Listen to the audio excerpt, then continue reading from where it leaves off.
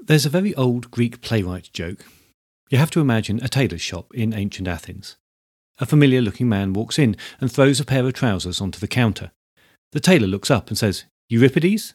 The customer nods and says, "Eumenides?" That, believe it or not, is the starting point for the Euripides-Eumenides podcast, which I think you will enjoy. In each episode, host Aaron Odom of Trident Theatre takes an unsuspecting guest through a piece of theatre history, revealing the stories behind some of theatre's greatest moments and behind some of its most infamous. So far, the subjects have moved from the interregnum to Spider-Man on Broadway, from the avant-garde movement to the fight between the French Academy and El Cid, and from Burton and Taylor doing Noel Coward to the tortuous history of Rebecca the musical, and many more.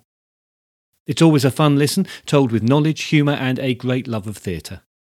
You can find the Euripides-Eumenides podcast on all good podcast apps, and Aaron would love to have your company. So please head on over and give Euripides-Eumenides a listen.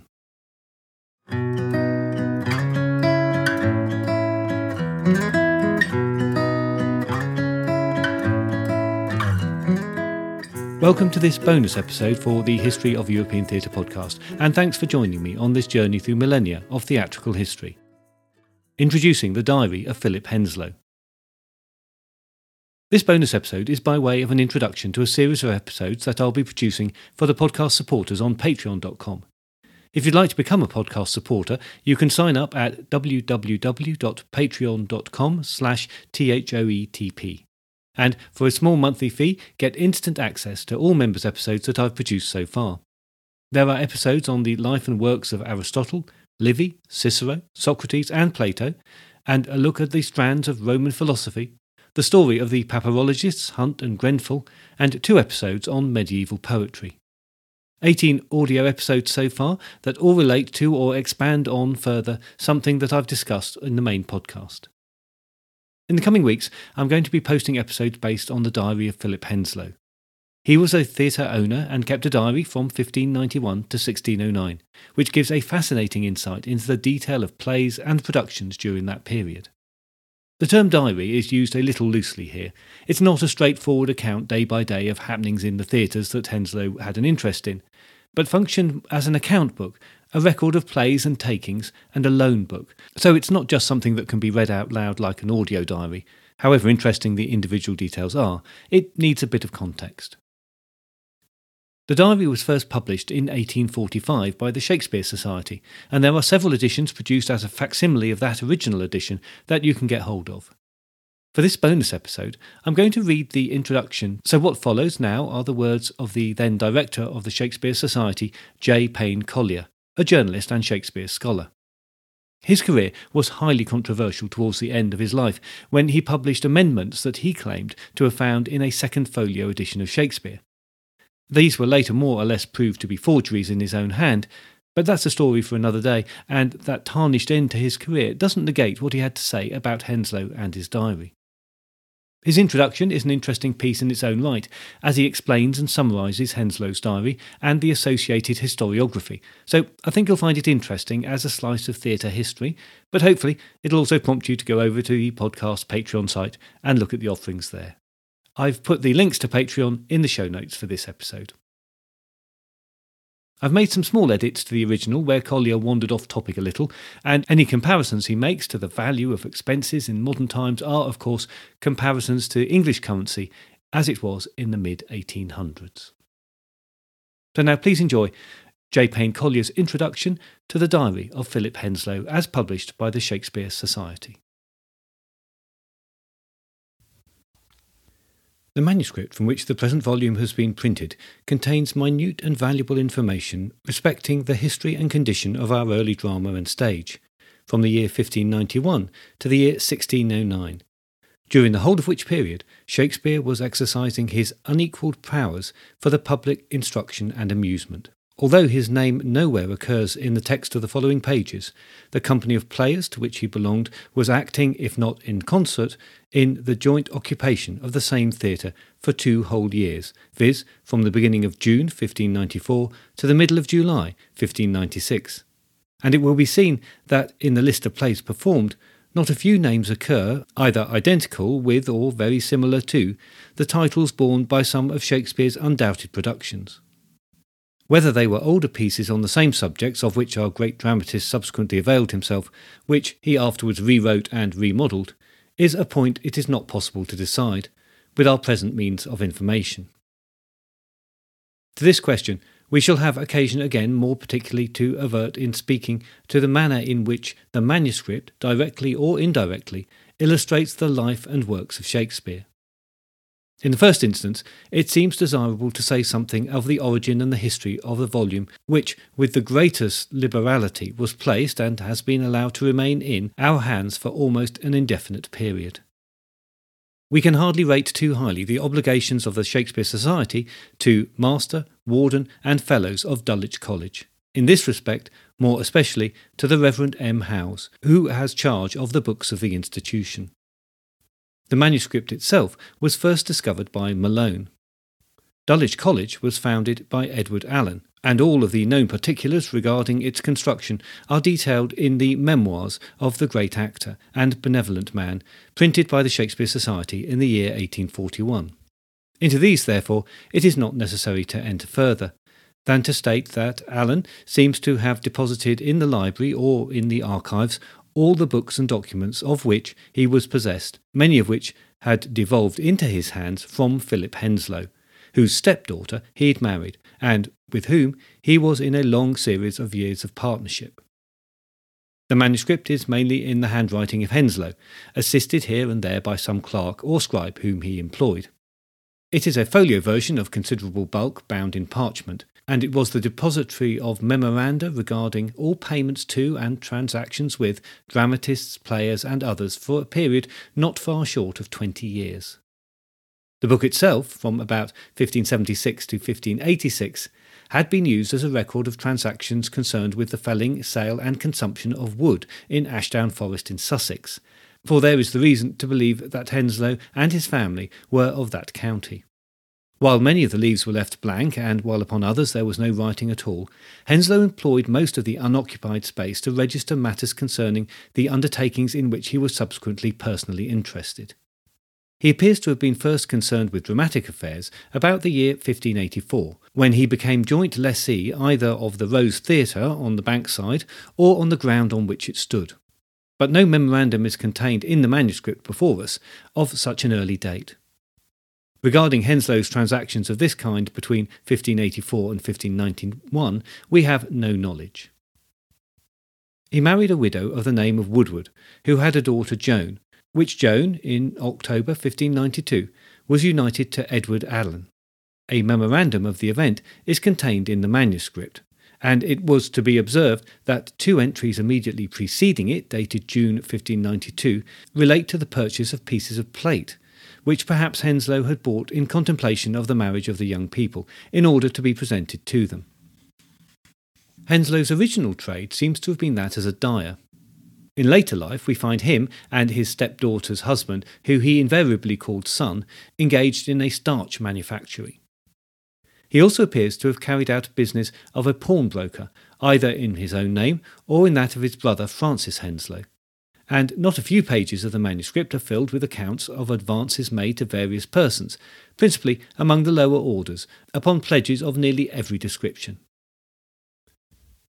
From the earliest date to which this record extends, Philip Henslowe was in partnership with Edward Allen in their theatrical speculations, and they continued so until the death of the former in 1616. These speculations seem at first to have been carried out at the Rose Theatre. Afterwards, Henslowe obtained some interest in the Hope Theatre, and in the commencement of the 17th century, Allen and Henslowe removed into the Fortune Theatre, which they had built in Golding Lane, in the parish of Cripplegate. When the company to which they were attached was playing at the same house, and perhaps in conjunction with the association of which Shakespeare was a member, the performances were at a theatre in Newington Butts, which afterwards fell into disuse. At what precise period Allen and Henslowe became tenants of Paris Garden, where bears, bulls and horses were baited, and which, not long after the accession of James I, was also adapted to the purposes of a playhouse, is not ascertained. They were deputies to Sir Ralph Bowes, the master of the Queen's Games, in the spring of 1596, and in April 1602 they stood in the same relation to Sir John Dorrington, who had succeeded in the office, to both of whom they paid a periodical fee. In the latter instance it was £10 per quarter, but in the former the amount is not stated. Connected with this point, we may here fitly introduce a document not hereunto mentioned. It was a privy seal in favour of Henslowe as Sergeant of the Bear Garden, to whose care the king committed the custody of a lion and certain other beasts, which had been sent as a present from the Duke of Savoy in 1613.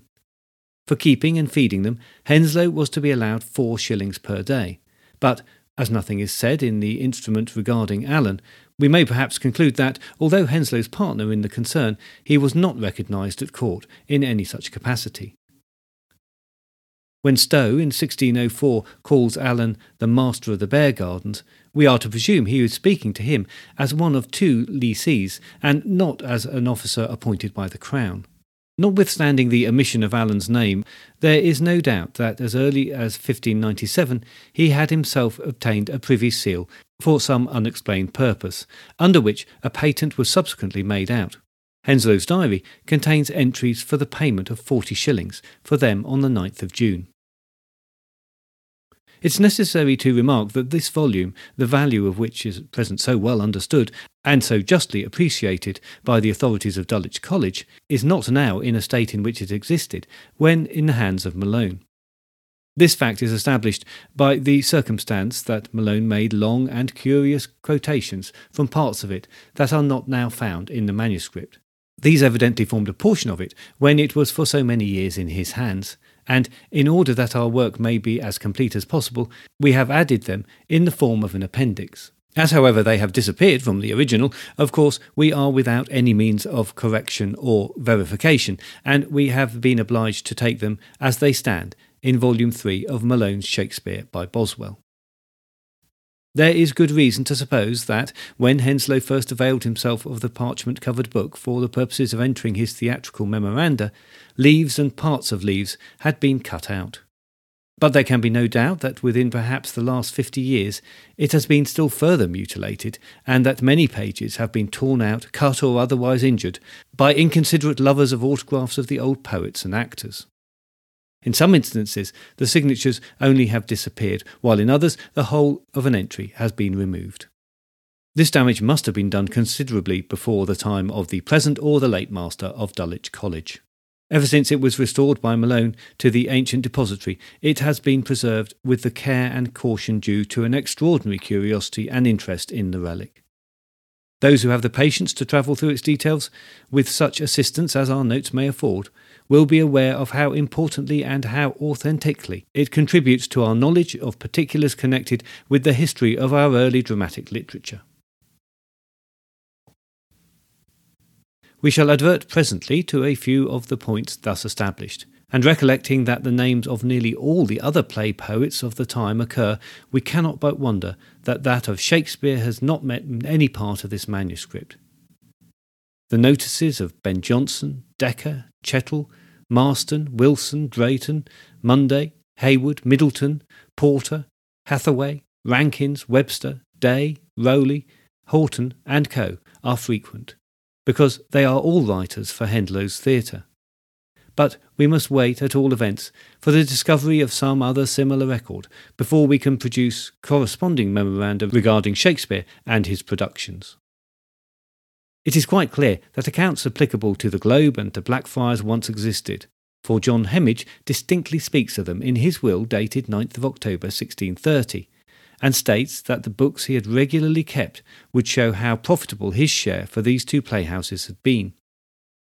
If these books were at all like that of Henslowe, they would prove not only the dates when most of Shakespeare's plays were originally brought out, but the very sums that he had received for them. More impossible things have happened than the bringing of light even to such sources, and the spirits of inquiry and research generated by the formation and labours of the Shakespeare Society may yet lead to the production of even more information, with the existence of which at any former period we are at present unacquainted. We are certain that the account books of John Hemmage, one of the principal managers of the two theatres in which our great dramatist was interested, must have devolved into the hands of his personal representatives.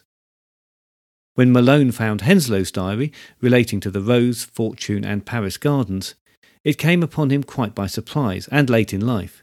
And though he had it long in his custody, he was by no means accurate in the information he gleaned from it, while, as we shall see hereafter, he left behind him many particulars which we have carefully collated and deposited in the present volume. Our publication is the whole of the manuscript, exactly as it stands, as far as regards the dramatic affairs of the later years of Elizabeth and the earlier part of the reigns of James I. And in our notes we have printed out such facts and particulars as appeared to deserve or require remark. Henslowe was an ignorant man, even for the time in which he lived, and for the station he occupied. He wrote in a bad hand, adopted any orthography that suited his notions of the sounds of words, especially of proper names, necessarily the most frequent occurrence, and he kept his book, and receipt dates in particular, in the most disorderly, negligent, and confused manner.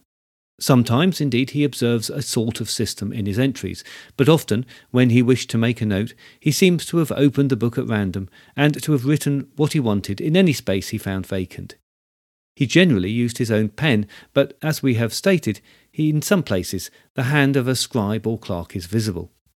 And here and there the dramatists and actors themselves wrote the item in which they were concerned, for the sake of perhaps saving the old manager trouble. Thus, in various parts of the manuscript, we meet with the handwriting, not merely the signatures, of the following authors: Drayton, Chapman, Decker, Chettle, Porter, Wilson, Hathaway, Day, S. Rowley, Houghton, Rankins, and Watterson. But although frequently mentioned, we have no specimen of the handwriting of Nash, Ben Jonson, Middleton, Webster, Marston, or Hayward. Among the players who signed their own names or introduced memoranda, we have nearly every man who belonged to the company. It should be remarked that Marlowe and Green died not long after the commencement of the diary, that Peel certainly did not survive beyond 1598, and that Lodge early diverted his attention from dramatic poetry. It may be doubted whether Fletcher is mentioned in the diary. Beaumont certainly is not, and Massinger, Darburn, Ford, Shirley and co. become writers of our public theatres too late to be introduced into the manuscript, the most modern date of which is 1609. At various times and for uncertain periods, Henslowe was more or less interested in the receipts obtained by players acting under the names of the Queen, Lord Nottingham, Lord Strange, Lord Sussex, Lord Worcester, and the Lord Chamberlain. The latter was the company of which Shakespeare was a member, either as actor or author, from his first arrival in London until his final retirement, which company, subsequent to the accession of James I, was allowed to assume the distinguishing title of the King's Players. Malone was not at all aware, when he made extracts from Henslowe's diary, that it not only shows the number of times different plays were represented, but generally the very day on which they were acted in the first time. The old manager was in the habit of placing in a particular column or in the margin of the book and opposite the title of the new drama the letters N.E., the first two letters of the word new, which invariably indicate that at that particular date it was brought out. This is often an important and interesting piece of the information, and it serves to show more distinctly the comparative popularity each novelty acquired. Towards the commencement of our volume, we could not contrive our printed page exactly to correspond with the page of the manuscript, and we have therefore been obliged in notes to state where N.E. was found affixed to the title of the play, or in other words, when it was originally performed. As Henslowe proceeded, however, he adopted another course, and placed N.E. in the interval between the two columns, and we've been able to follow his example. Thus, by running the eye down this interval and seeing how often N.E. occurs, it's easy to ascertain how many new plays were produced at Henslowe's theatre in any given period. And therefore we can get an enumeration of all the dramas represented between, for example, the 3rd of June 1594 and the 18th of July 1596.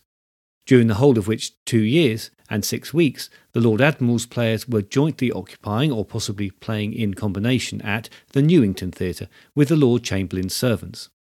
And here we find, by Henslowe's usual indication, that no fewer than 40 new plays were got up and acted.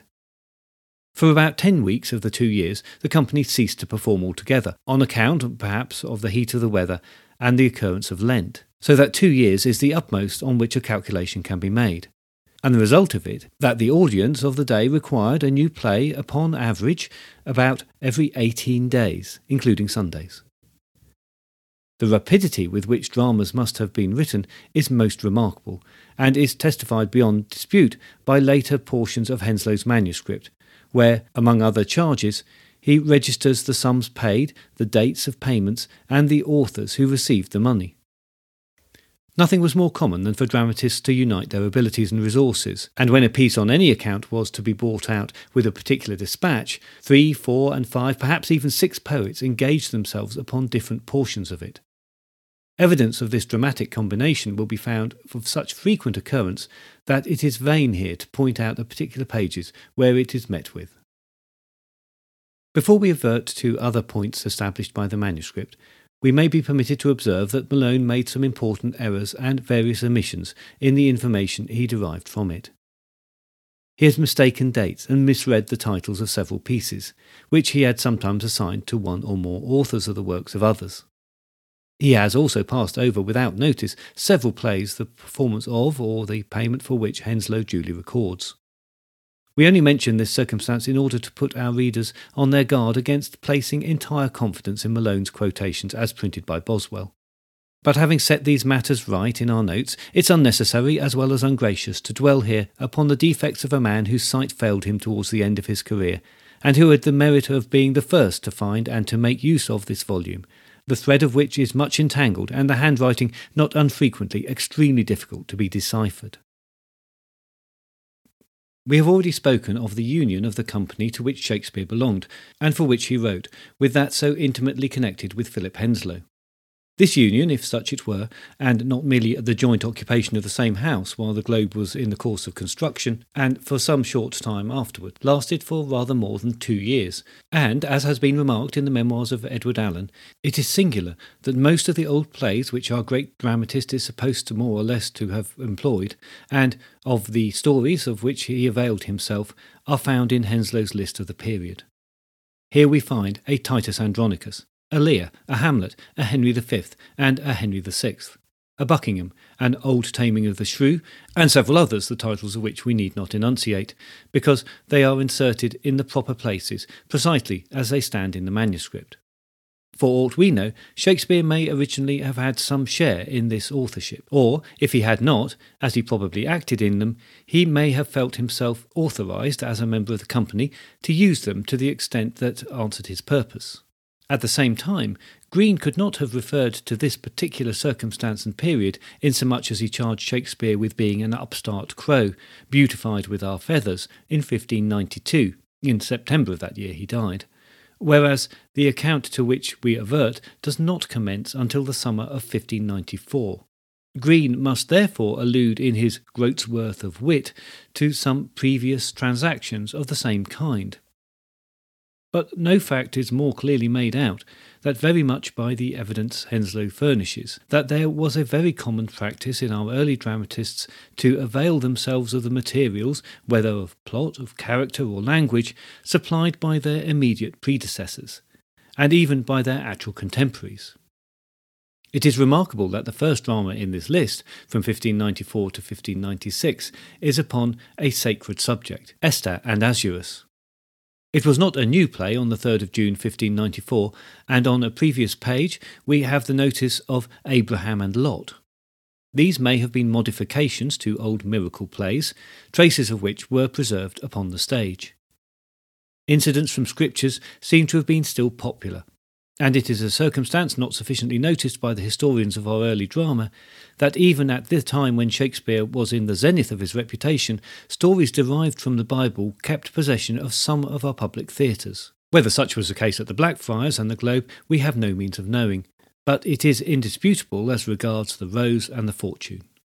and in the following pages, distinct traces may be found of many such performances, beginning with a play in which a bodice for Eve was required and ending with a jerkin for Caiaphas. A drama entitled Nebuchadnezzar was represented in 1596, Judas in 1601, Pontius Pilate in the same year, Jephthah, Tobias, Samson and Joshua in 1602.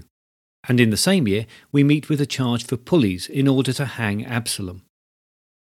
The number of these sacred representations in 1602 forms a curious feature applicable in particular to that date and, as far as we know, to Henslowe's and Allen's theatres.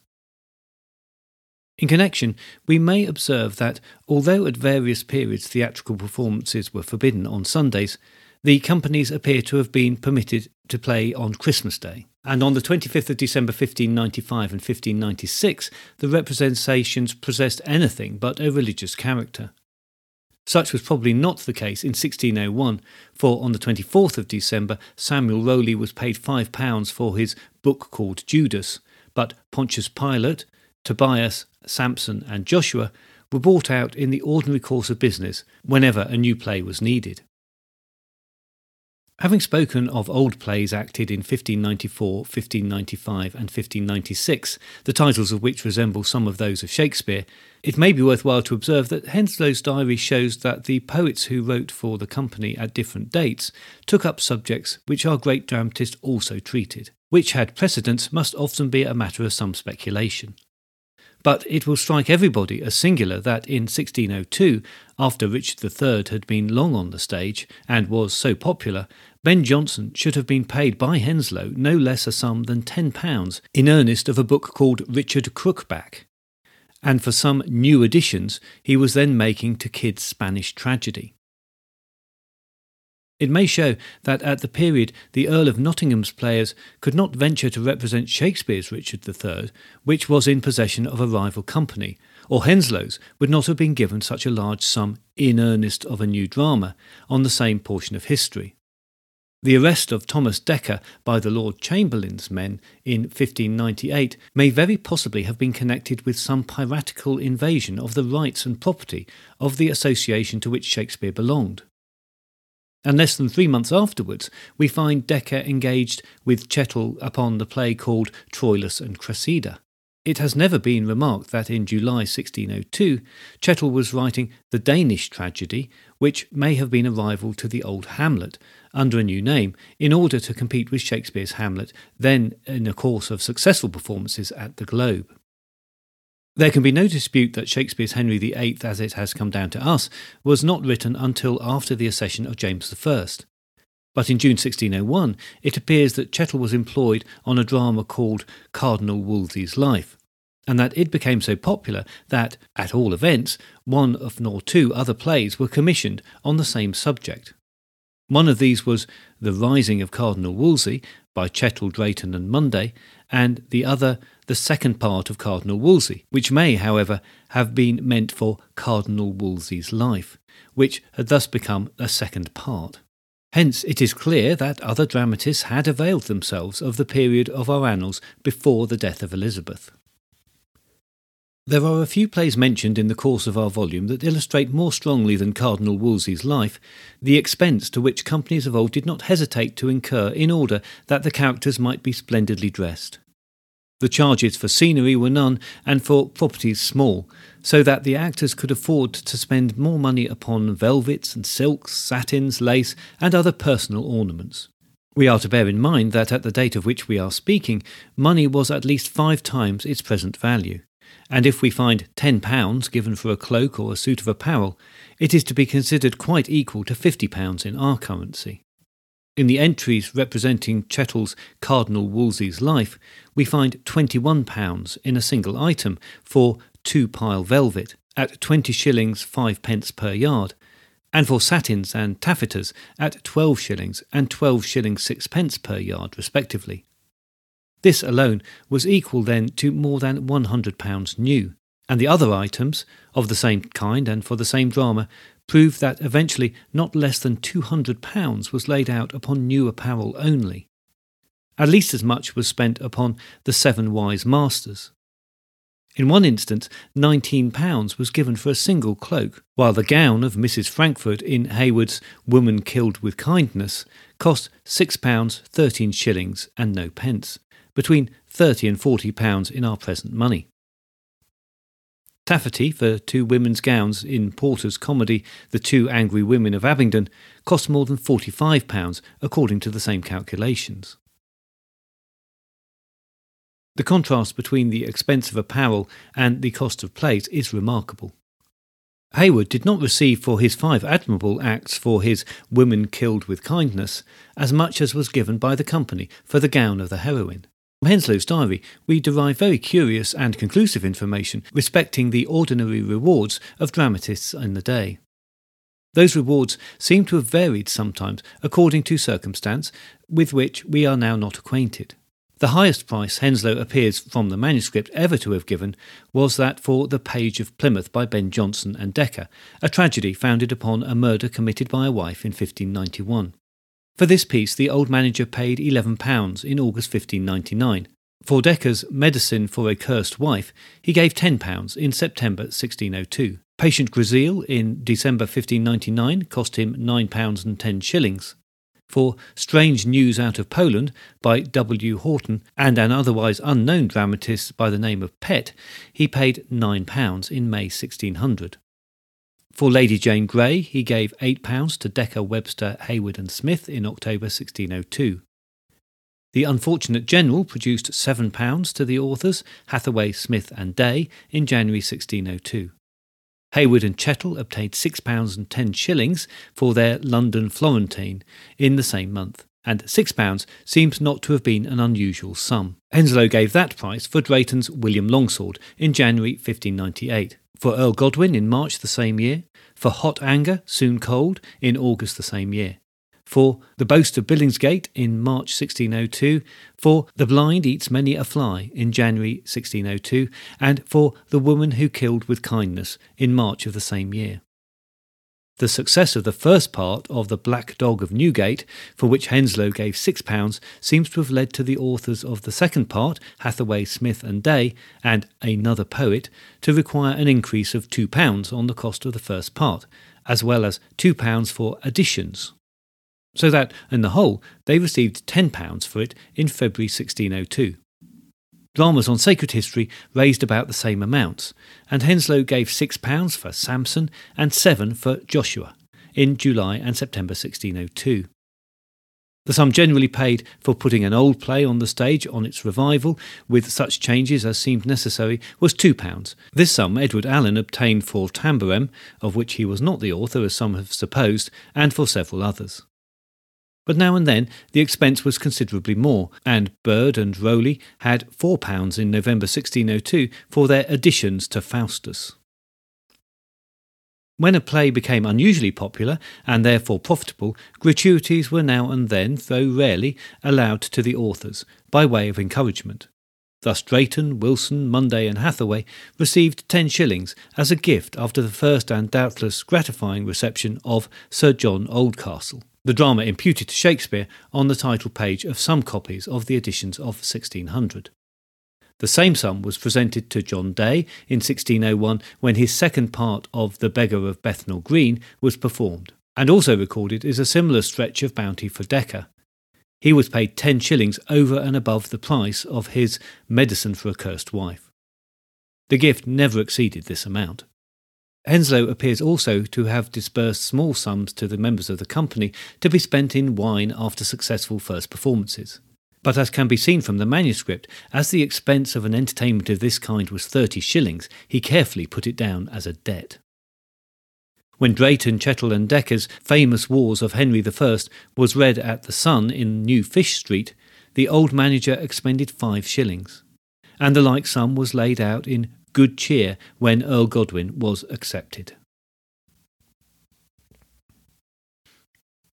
Notwithstanding the multiplicity of plays written for the association with which Henslowe was connected, it is quite clear from the evidence supplied by the manuscript in our hands, and as well as by obtained from other sources, that the wonderfully prolific dramatists of that day wrote for the other companies also.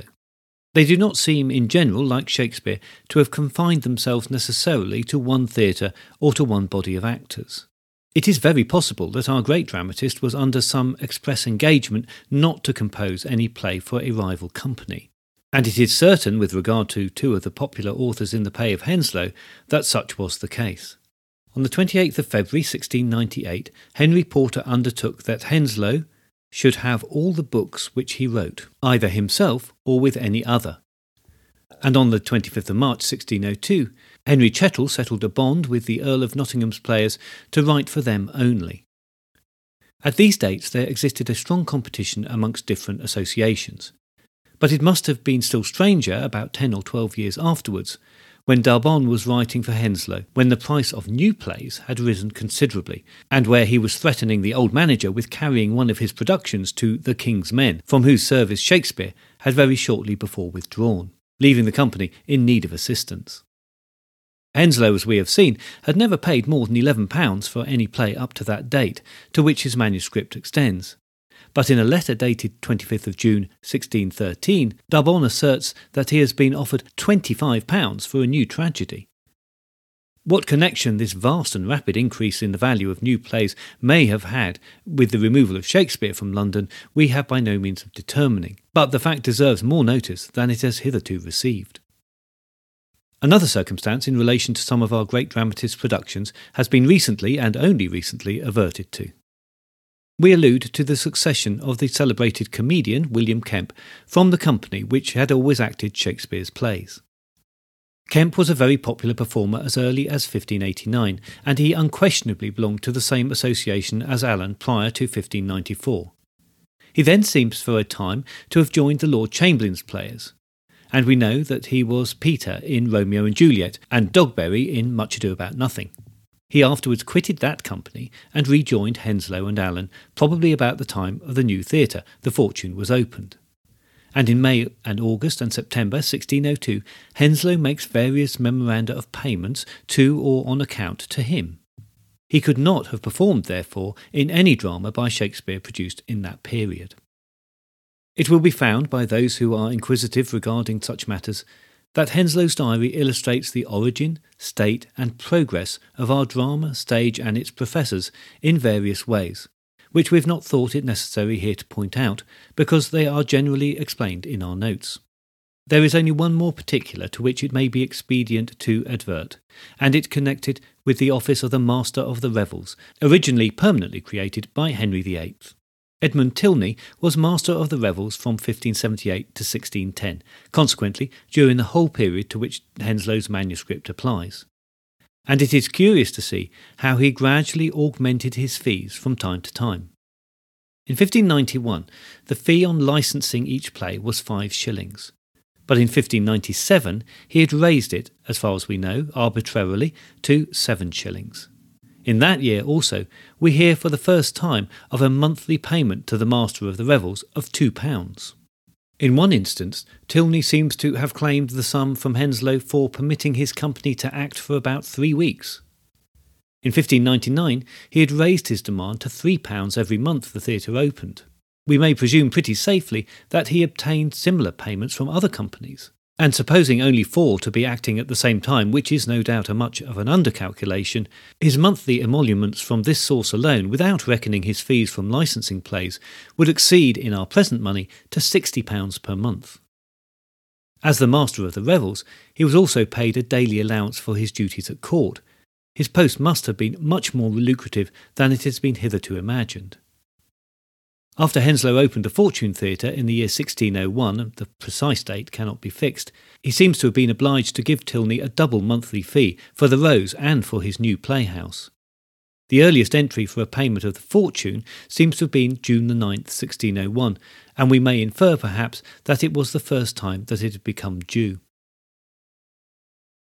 If the notes here and there found too numerous, prolific, or minute, the apology of the editor must be derived from the nature of the manuscript, which is full of confusion and abundant repetitions. J.P.C. Kensington, 21st of June, 1845.